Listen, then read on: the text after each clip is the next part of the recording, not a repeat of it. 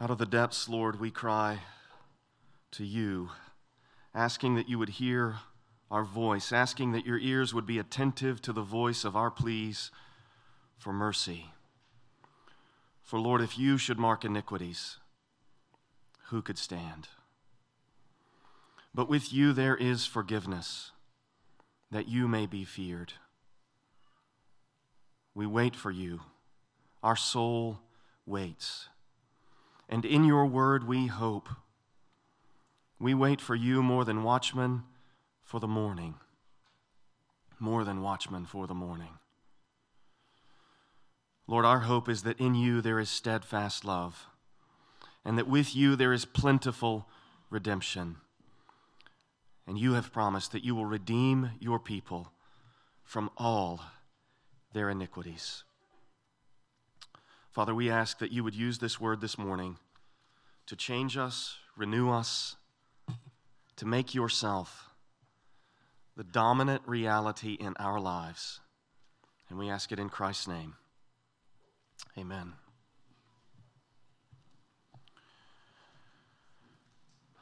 I want to invite you to imagine what you would feel and what it would be like if somehow, just suspend your disbelief with me for a second, if somehow the Garden of Eden were to be found and you were to be summoned to enter the Garden of Eden.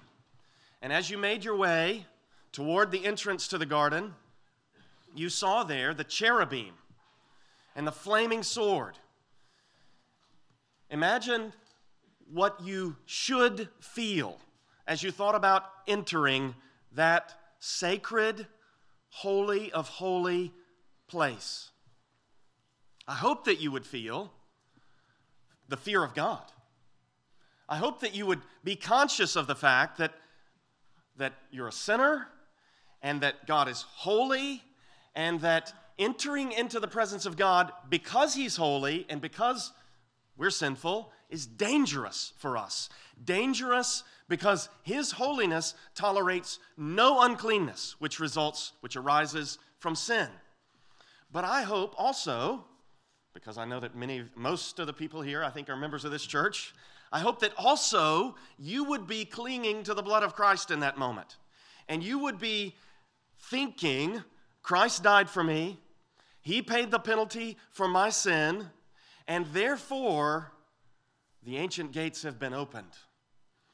And because of him, because I'm clothed with his righteousness, I can stand in this holy place. I can enter into the very presence of God, even, as the author of Hebrews says, boldly go there.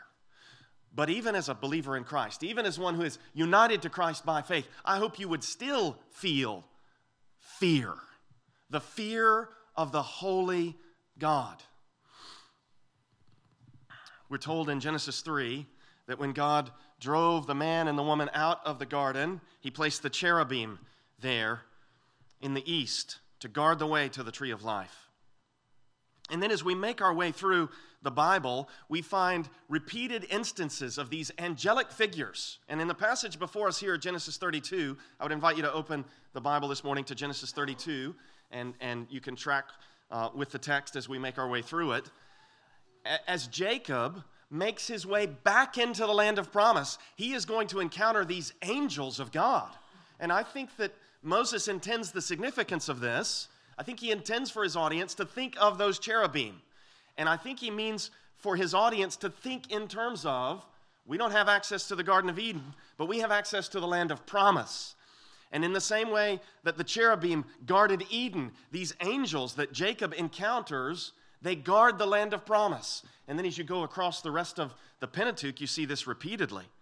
Moses, in Exodus 3, is going to encounter the angel of the Lord in the burning bush. And then again, as Moses makes his way back to Egypt, he's going to be encountered by the angel of the Lord. And then in Numbers 22, as Balaam, as he makes his way to the people of God, which it's the people of God in Egypt. It's not that Egypt has become the Holy Land, but that's where the people are, the people of God are.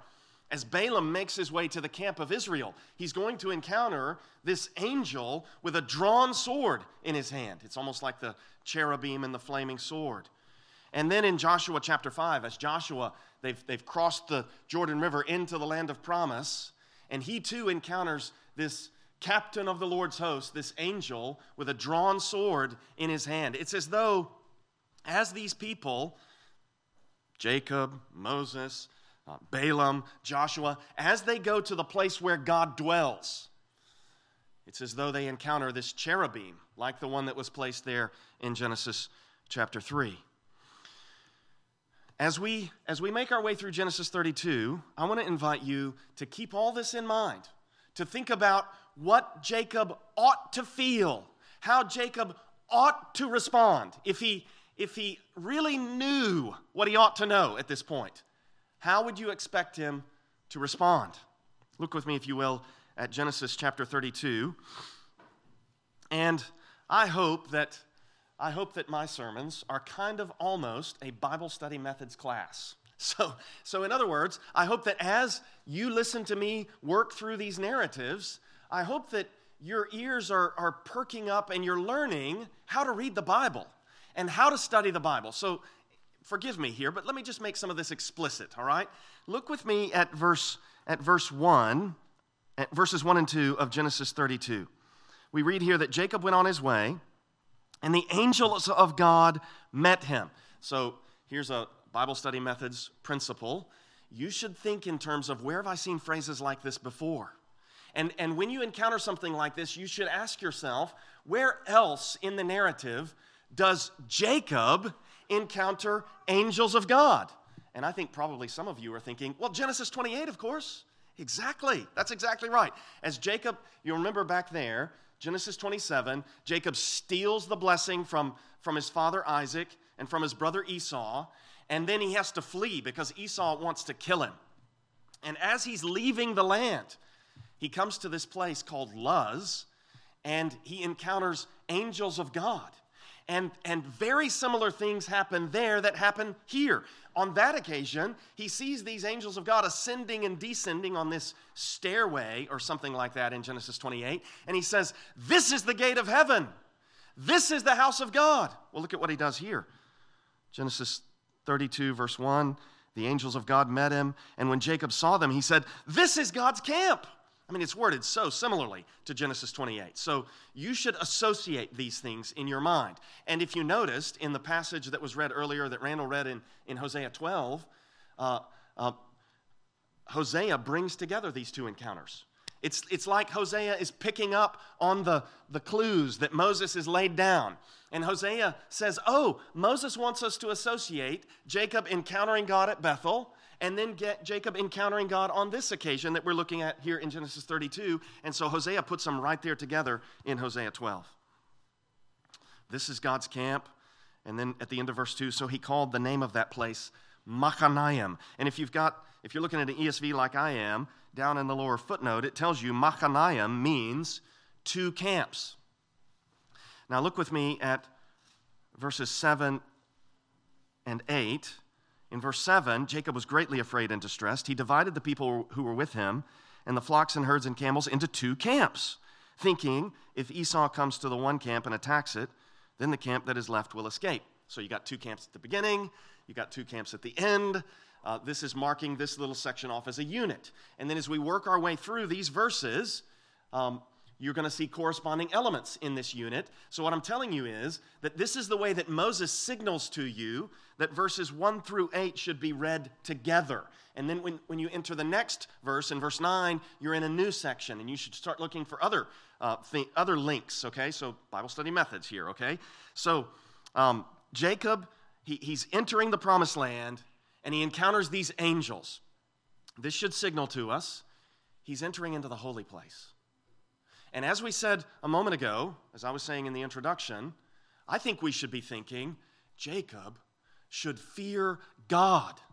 Jacob is entering into the holy land. He's coming into the place where God has said, I'm going to give you this land, and I'm going to be with you there. I'm going to be present. So Jacob, I submit to you, ought to be feeling the fear of God. That's not what Jacob's feeling. Verse 3, Jacob sent messengers. Now look down at verse 6. I'm not going to read the whole verse, but the messengers returned. Okay, so these are corresponding references to the messengers. Interestingly, in Hebrew, the word for messengers is the same word for angels, which I think is one of the interesting sort of word plays that is going on in this passage, because it's like God puts these angels in front of Jacob, and Jacob gets angels of his own, and he sends them out to his brother Esau. And I think immediately we see that Jacob is beginning to miss the point. What Jacob needs to deal with is God. And what Jacob sets out to deal with is Esau. Now, don't misunderstand me here. There are times, like Jesus is teaching, he says, if you're offering your gift at the altar and you remember that your brother has something against you, first go be reconciled to your brother. Okay, yeah, that's right. Amen, absolutely. But that's not what's going on here. What's going on here is, I submit to you, Jacob ought to be fearing God, and instead Jacob is fearing Esau. And Jacob ought to be worshiping God, and instead he's going to offer what looks like gifts and sacrifices to Esau. So I think in this passage, Jacob is really missing the point, just like he was in Genesis 28. If you remember in Genesis 28, when God revealed himself to him at Bethel, I argued there that Jacob ought to respond, oh, God is going to be with me? Well, this liberates me from worry. It liberates me from the need to try to swindle people. It frees me to love God and to enjoy God's blessing. And instead, Jacob gets all excited about the place. Surely God is in this place. No, that's not the point, Jacob. God said he was going to be with you. This place is irrelevant. So here again, I think Jacob is missing the point. Verse 3, Jacob sent messengers before him to Esau, his brother, in the land of Seir, the country of Edom, instructing them. And listen to what he says in verse 4. Thus you shall say to my lord Esau. There's going to be all this language in this passage that indicates that Jacob is humbling himself before Esau, submitting himself to Esau, and it's all misplaced. He should be talking about my Lord Yahweh, my Lord, the God of Abraham, Isaac, and Jacob. That's who he should be dealing with. He needs to get right with Esau, but he first needs to get right with God. And by putting his attention on Esau, what he's revealing, I think, is that he, Jacob, is distracted by the fear of man. And he's distracted by earthly concerns that keep him from seeing what the real issue is in his life. Jacob sent messengers before him to Esau, his brother, in the land of Seir, the country of Edom, instructing them, thus you shall say to my lord Esau, thus says your servant Jacob. Servant's a key word in the Bible, right? All through the Pentateuch, we're going to read about the Lord's servant, Moses. And Jacob is clearly the one whom the Lord has designated as his servant. He's the one through whom the blessing is going to come, the one through whom the promise is going to be realized. Jacob is not Esau's servant. Jacob is Yahweh's servant. And then he communicates here, I have sojourned with Laban and stayed until now. I have oxen, donkeys, flocks, male servants, and female servants. I have sent to tell my Lord in order that I may find favor in your sight. That's another key phrase in the book of Genesis. All the way back in Genesis 6:8, Noah found favor in the eyes of the Lord. So I think that Moses wants us to read this and ask ourselves, why isn't Jacob seeking favor in God's sight?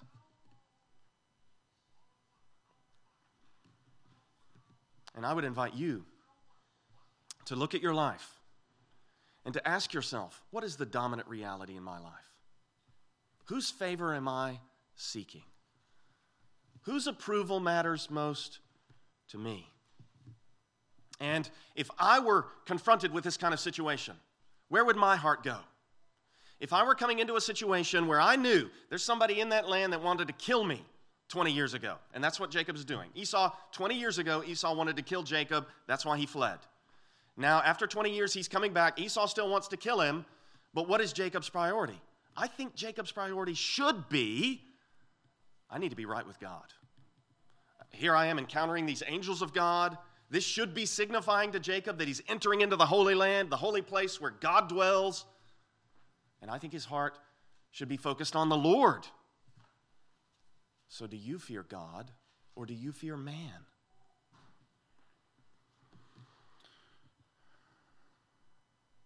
Verse 6, the messengers return. So between verse 3, when Jacob sends the messengers, verses 4 and 5, I think, is the central part of this section, and it really focuses on that statement at the end of verse 5, in order that I may find favor in your sight. And now in verse 6, corresponding to verse 3, the messengers returned to Jacob.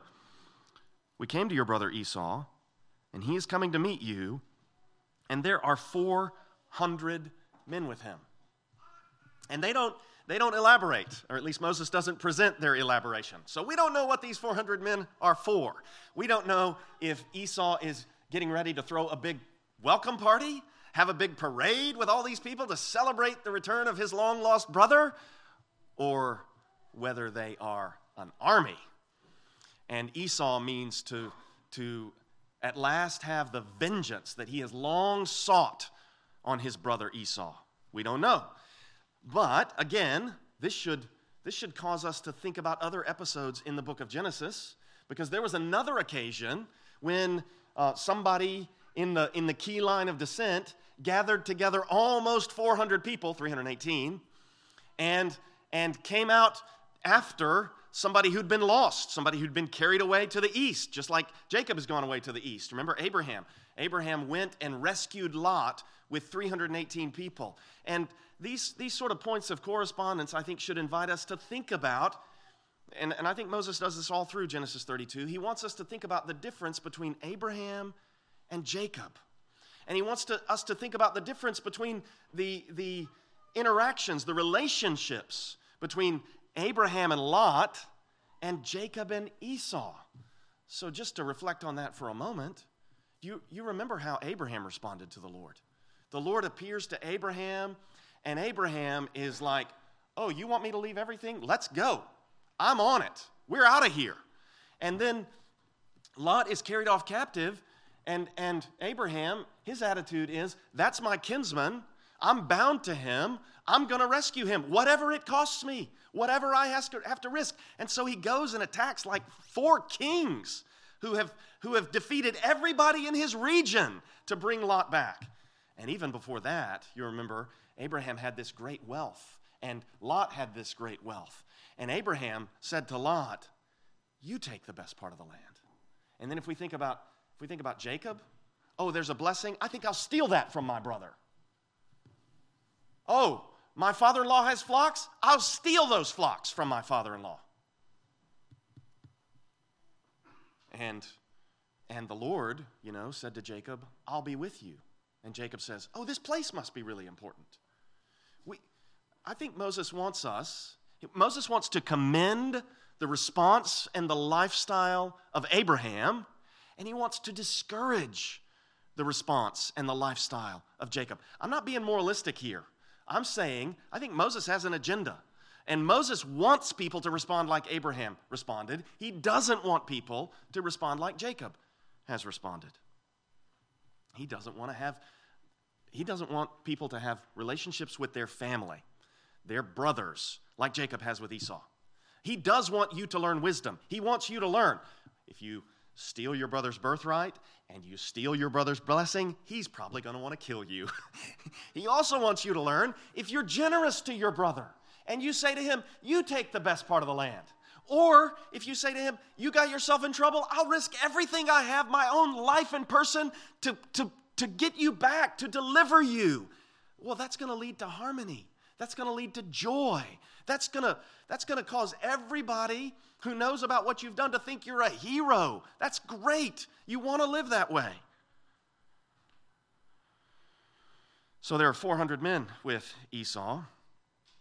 Verse 7, then Jacob was greatly afraid and distressed. And here, I think Moses is showing us what Jacob fears. Jacob doesn't fear God. He should. Jacob fears Esau. Jacob hasn't learned Job 28:28. It's a great verse. he said to man, behold, the fear of the Lord, that is wisdom. And to turn away from evil is understanding. Jacob doesn't have this fundamental biblical wisdom that is the fear of God. And the world is not going to teach you this wisdom. The world is going to say, you can get away with it. Go ahead, indulge yourself. Nobody's going to punish you. Have at it. Cultivate your lust, your greed, your pride. Show it to everybody. That's what the world is going to say. The world is lying to you. The world is not taking into account that there is a holy God who is marking all these things. But with him, as Psalm 130 verse 4 says, with him there is forgiveness. With God there is forgiveness. Therefore he is to be feared. He's the one who can forgive because he's the one whose standard is transgressed. He's the one we should fear for that reason. Jacob hasn't learned wisdom. Jacob doesn't know the fear of God. And so, verse 7, he divided the people who were with him and the flocks and herds and camels into two camps, thinking, if Esau comes to the one camp and attacks it, then the camp that is left will escape. And let's just take stock of this. Jacob comes to the camp of God. He sees these angels and he says, this is the camp of God. And then apparently he names it two camps because you've got God's camp with the angel and then you've got Jacob's camp. And then it's like Jacob's perspective goes from being aware of the Lord to being totally worldly and horizontal and earth-centered. And now the two camps are just Jacob. My one camp over here, my other camp over here, and that other camp with the angels that really is what he needs to be concerned about? Not even a consideration. Now you might say to me, well, but he does pray in verses 9 through 12. Well, that's good. That's good. Yeah, he's moving in a good direction here. But look at even what he prays. Look at verse 9. Jacob said, O God of my father Abraham and God of my father Isaac, O Yahweh who said to me, return to your country and to your kindred, that I may do you good. And I would just point you to verse 12. You said, I will surely do you good. So there's the do you good is bracketing verses 9 through 12 for us. Verse 10, he's doing well. He's addressing the one true living and true God, the one true God. Verse 10, I am not worthy of the least of all the deeds of steadfast love and all the faithfulness that you have shown to your servant. That's good. Yeah, he's got steadfast love and faithfulness, chesed and emet. This is all good. He's right on the character of God. He's right on identifying himself as God's servant there in verse 10. For with only my staff I crossed this Jordan, and now I have become two camps. Yes, absolutely, amen. You had nothing, Jacob, and now you have all these people. We're about to see all the wealth that Jacob has accumulated. It's reflected in the gift that he gives to Esau. It's stupendous and amazing. So this is all magnificent. But look at verse 11. Please deliver me from the hand of my brother, from the hand of Esau. For I fear him, that he may come and attack me, the mothers with the children. I'm going to, spoiler alert, okay? I hate to do this, but it's just, I've got to do it to make the point I'm trying to make, okay? Drop your eyes down to verse 30. Jacob called the name of the place Peniel, saying, for I have seen God face to face, and yet my life has been delivered. And it's not Esau that threatens Jacob. It's not Esau from whom he needed to be delivered. It's the angel of the Lord that he wrestled with all night. It's the face of God that he saw and that he was delivered in spite of that. Okay, so he needs to be delivered from God.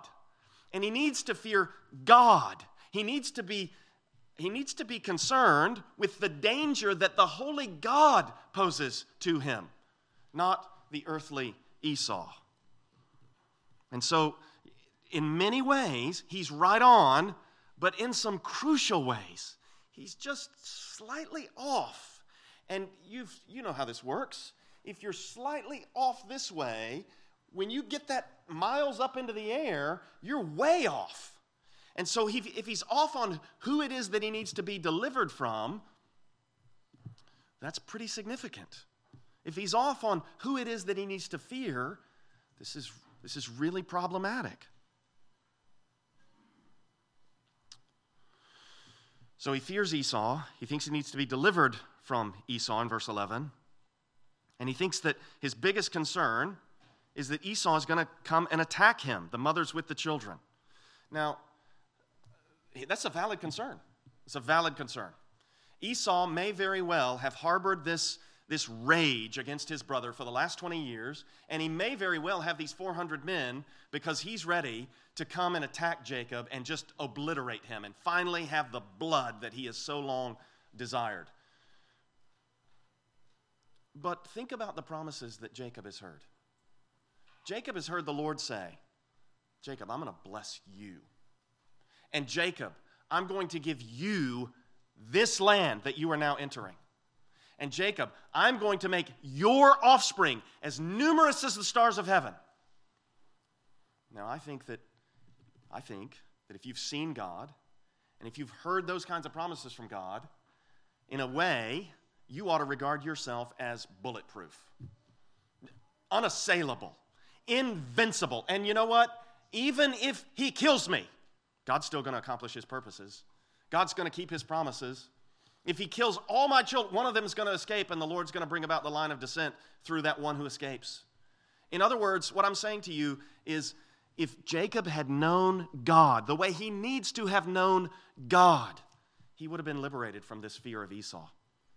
And he would be ready to say, look, I'm going to approach Esau with humility, and I'm going to try to be reconciled to him, and even if he kills me, I'm going to trust the Lord. But he only gets there. He only gets there if God is the dominant reality in his life. If God is not the dominant reality in his life, you can just read the story of Esau, and that's what you're going to get.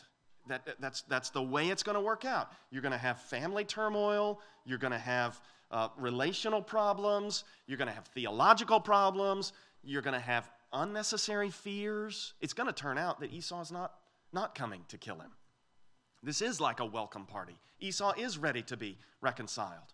That's the way it's going to turn out. And so all of this fear that Jacob feels is actually, in reality, unwarranted and unnecessary.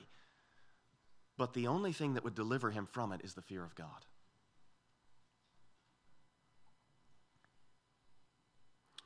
Verse 12, you said, I will surely do you good and make your offspring as the sand of the sea, which cannot be numbered for multitude. This is a reiteration of the promise that God made to Abraham, you know, that language of sand of the sea. This is almost, the promise is even worded the very way it was worded to Abraham. But you can see here, I think, that though Jacob knows the promise, and though to some degree Jacob knows who God is, and he even knows true things about God's character, I think we would agree the promise has not had the effect upon Jacob that it needs to have had. And thinking about Jacob this way, none of us should respond like, oh, I'm so much better than Jacob. We should all look at this and say, Lord, in what ways am I like this? Lord, in what ways do you need to grow me? In what ways am I aware of who you are? I know what you've promised, and yet the promises they've not come home to me like they need to. This week I was with one of my children. I was going over Isaiah 58:11. What a promise. What a verse. It says, and the Lord will guide you continually and satisfy your desire in scorched places and make your bones strong, and you shall be like a watered garden, like a spring of water whose waters do not fail.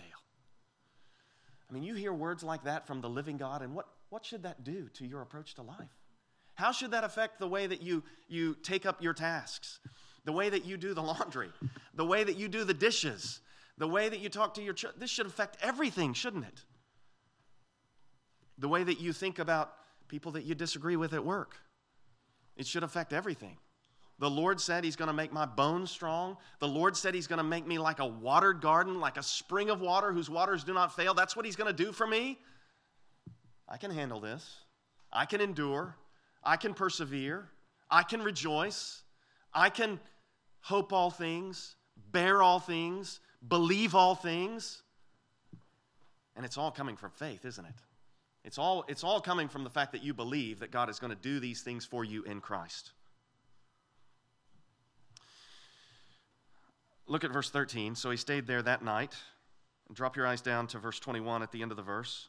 He himself stayed that night in the camp. Okay, so that night, stayed there that night, bracketing verses 13 through 21 for us. Verse 13, he stayed there that night, and from what he had with him, he took a present for his brother Esau. They've translated this word present. This word is used 9 times in the book of Leviticus, and it's always translated offering. It's the Hebrew word mincha. It's a sacrificial term. It's a term used to describe what you offer up to Yahweh. It's used all over the place in the Pentateuch. And so it's almost like Jacob, instead of...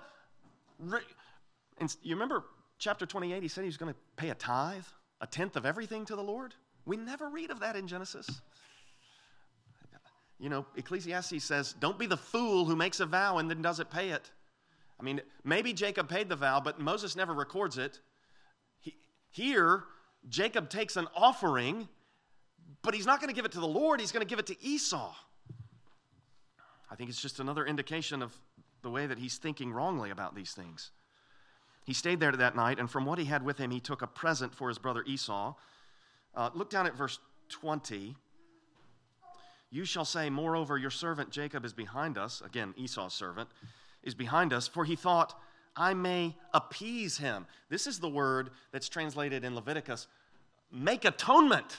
Or you could maybe even bring in propitiate. I may propitiate his wrath. And then when it goes on, it says, I may appease him, there in verse 20, with the present that goes ahead of me, and afterward I shall see his face.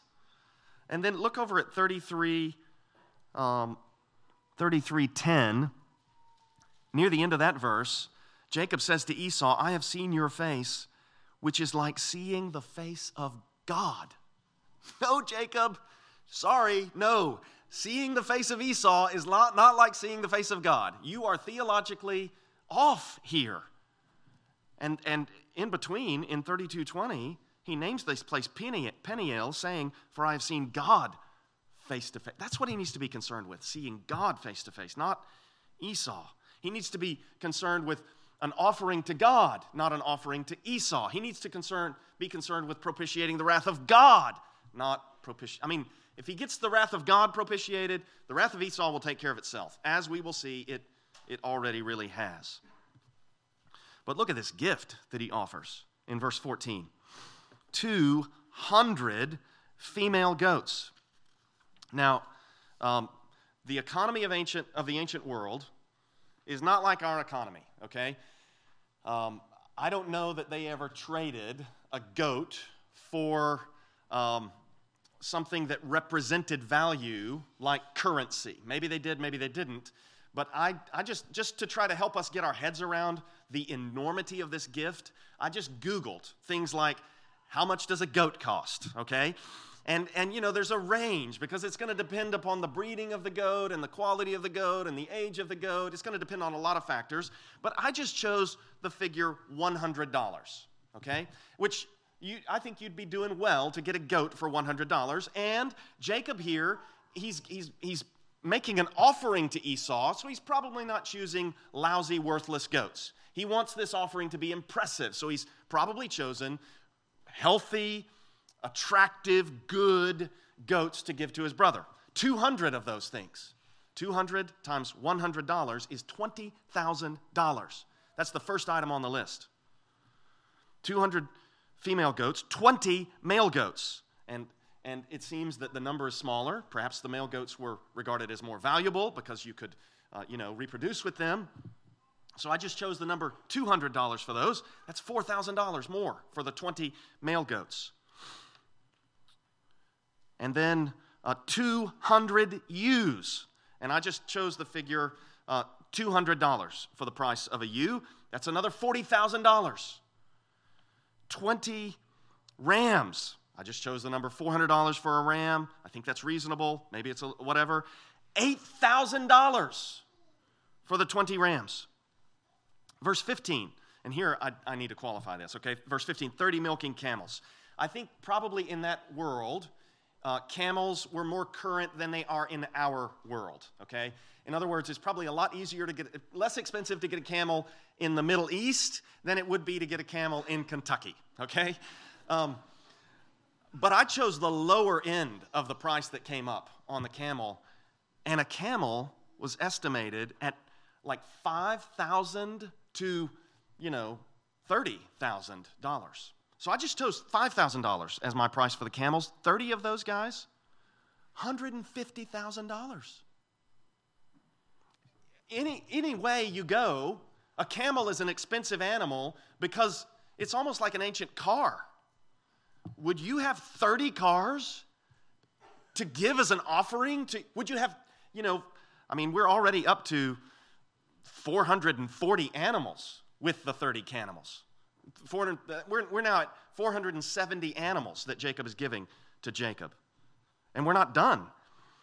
40 cows, 10 bulls, 20 female donkeys, and 10 male donkeys. And with my rough calculations, I added all the numbers up, $260,000 worth of animals. This is today's currency, but the point is, this is a massive gift that Jacob gives to Esau. It's a gift of enormous wealth, $250,000.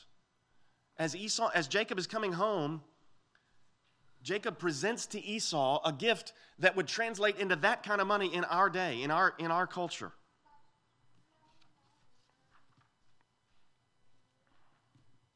Maybe it was a tithe, I don't know. Verse 16, these he handed over to his servants. Every drove by itself and said to his servants, pass on ahead of me and put a space between drove and drove. He instructed the first. Notice how meticulous Jacob is being about this. He puts space between the collections of animals, probably because he wants the first 200 animals to arrive and Esau to be overwhelmed. Oh my goodness. All of this is for me? Oh my goodness. My brother has just given me a gift of 20,000, and then here come 20 more animals. And he's like, my goodness, this brother of mine is coming home with, and then here come 200 more. And every time these servants are to say to Esau, verse 17, he instructed the first, when Esau, my brother, meets you and asks you, to whom do you belong? Where are you going? And whose are these ahead of you? Then you shall say, they belong to your servant Jacob. They are an offering, a mincha, a present sent to my lord Esau. Your servant, my lord, all subservience, all deference. And moreover, he is behind us. He's coming. He's giving all this to you, and he's coming. Verse 19, he likewise instructed the second and the third and all who followed the droves. You shall say the same thing to Esau when you find him. So he's catechized these people. This is how you approach him. This is what you say to him. Imagine if Jacob had been this diligent about helping his people know the Lord. Imagine if he had been this concerned with God's kingdom, with the scriptures, with the promises. And this is where I think we see his concerns are misdirected. They're misplaced. Verse 20, you shall say, moreover, your servant Jacob is behind us, for he thought, I may appease him with the present that goes ahead of me. And afterward, I shall see his face. Perhaps he will accept me. Jacob needs to be thinking about appeasing the Lord. He needs to be thinking about seeing the Lord's face. He needs to be thinking about the Lord accepting him. And so do you. And if you're sitting here this morning and you're thinking to yourself, well, if God is holy and I'm a sinner, and if this God is the one who is to be feared because he's the one who has forgiveness, well, how is it that I would ever pass by the cherubim and the flaming sword and be allowed to enter into his presence? And if that's what you're asking, we've got great news for you. Because what this God has done is he has sent his Son. He has not spared his own Son, the only begotten Son of God, who took on flesh, as we will confess later in the service. And he came down from heaven for us and for our salvation. and he suffered in our place, and he died the death that we deserve to die, so that everyone who turns from their sin and places their hope and trust in Christ can go boldly before the very throne of God.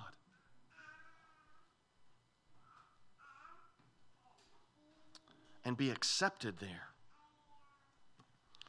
I think at this point the Lord has had enough. The Lord has seen enough, and he's had enough. And so that brings us to the end of this passage, verses 22 through 32, where we have this really, I think, surprising and puzzling, mysterious episode. And in keeping with what we've seen to this point, let me just draw your attention to the way that verse 22 says that the same night he arose and took his 2 wives, his 2 female servants, and his 11 children. And there's a footnote on the word children that says, or sons. And then look down at verse 32. Therefore, to this day, the people of Israel. And literally, that reads, the sons of Israel. So, you've got the sons or children of Jacob in verse 22, and then the sons or children of Jacob in verse 32, bracketing this passage. And as we've seen before, there are other correspondences as we make our way through this. So Moses is marking this out for us as a unit. So verse 22, that same night he arose, he took his 2 wives, his 2 female servants, his 11 children, and they render this crossed the ford of the Jabbok. You could translate it passed over the ford of the Jabbok. And this word passed over is going to be used repeatedly here. I think because, in the same way that the destroying angel is going to pass over the houses of the Israelites, Jacob is encountering a destroying angel here that he's going to wrestle with.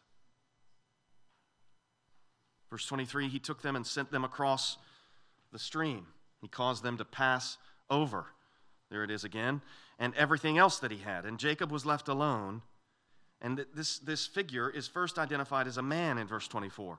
A man wrestled with him until the breaking of the day. And what we should see here, even here, is the mercy of God. Because the reality is that if you began to wrestle with an angel, this could be over really quickly. And this angel is mercifully, patiently wearing Jacob down and bearing with Jacob's insolence. Verse 25, when the man saw that he did not prevail against Jacob, and I think this doesn't mean that Jacob is somehow overcoming this heavenly being. Rather, I think what it means is this angel has been patiently bearing with Jacob, and Jacob is not learning what he needs to learn. Jacob is not getting the point. And so he's going to need to be touched.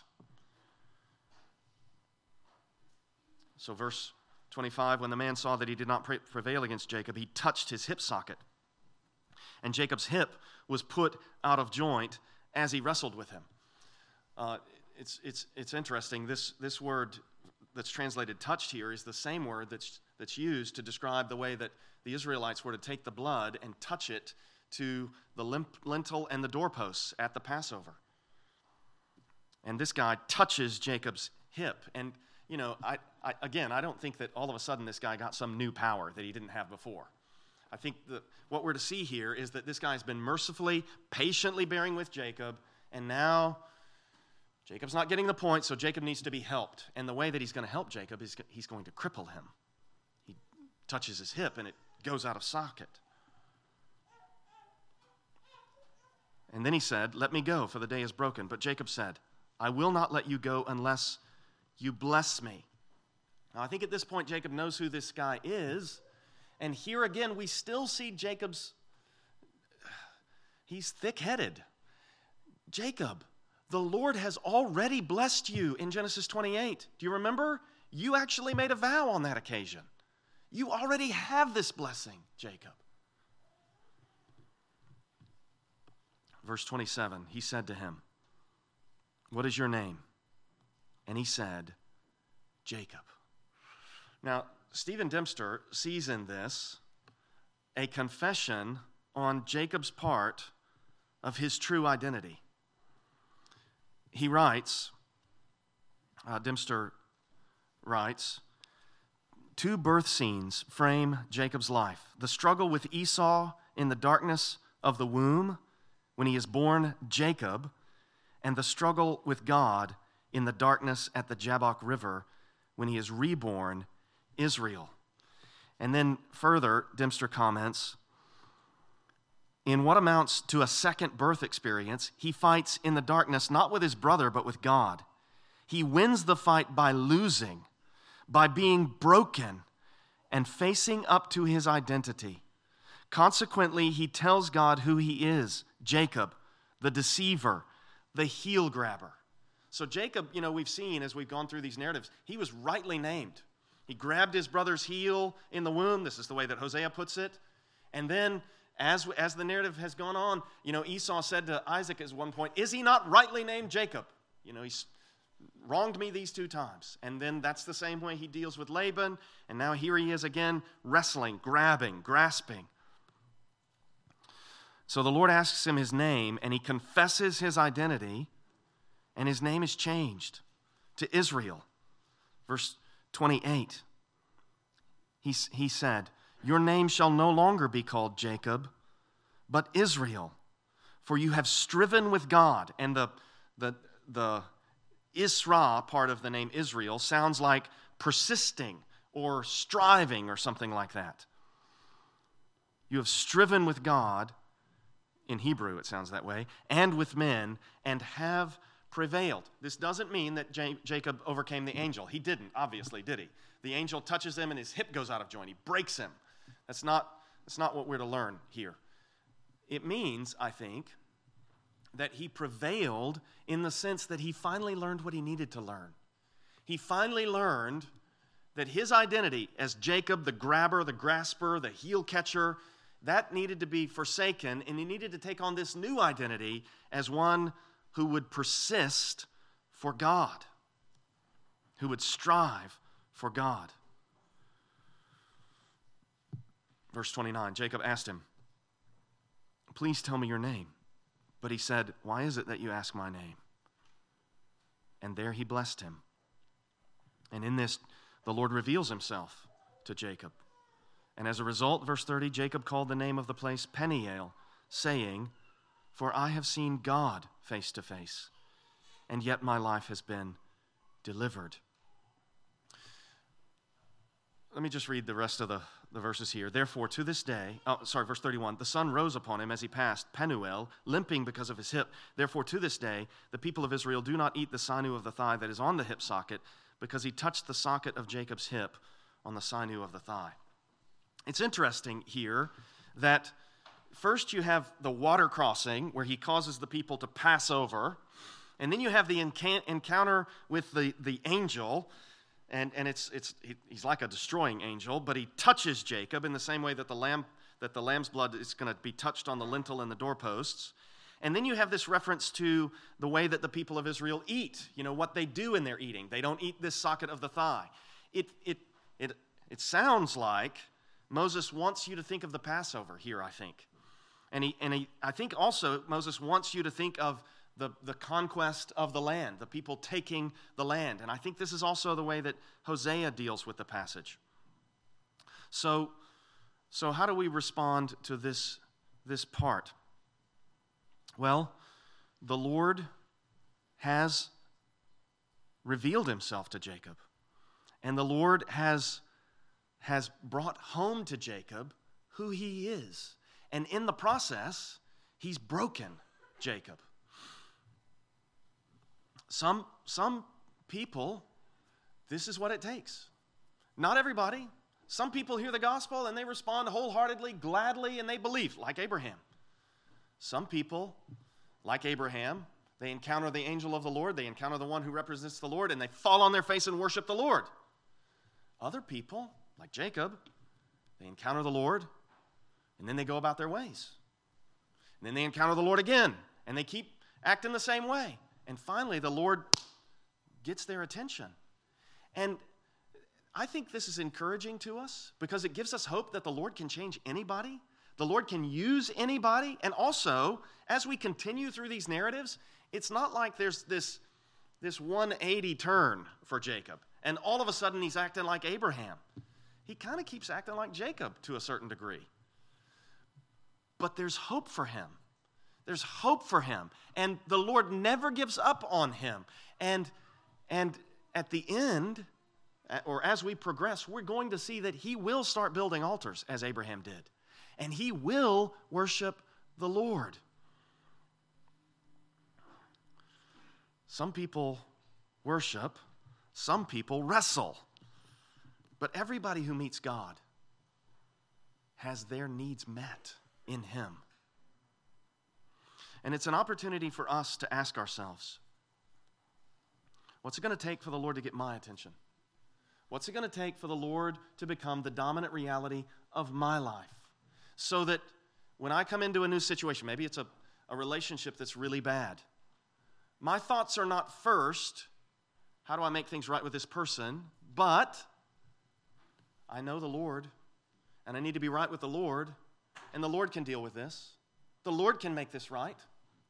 The Lord can bring about something that's like a resurrection from the dead in this relationship. He can do that. And I submit that we want to be people who, when we come into whatever it is, whatever kind of difficult circumstances we find ourselves in, whether it's like an estranged brother or a new living condition or a bad father-in-law or a bad marriage, all this kind of stuff that Jacob's dealt with, whatever kind of situation we find ourselves in, maybe bad children. I mean, as we go on, Jacob's kids, they're going to commit atrocities. They're going to sell 10 of them are going to sell the 11th into slavery. It's going to be awful.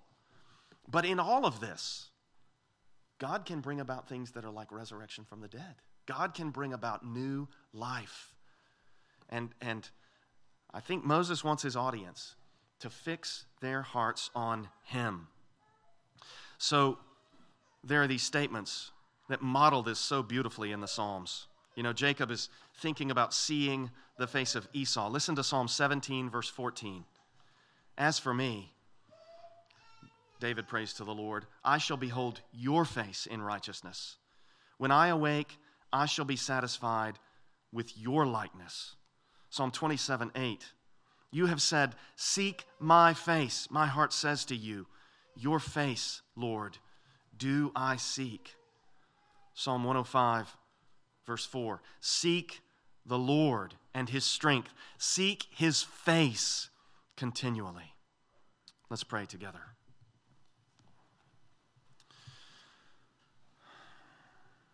Father, would you make us people who love you, who worship you, who live for you? And Lord, would you make us people who are confident, whatever difficulties we face, whatever circumstances we find ourselves in, would you make us people who are confident that you are enough for this? Would you make us people who fear you?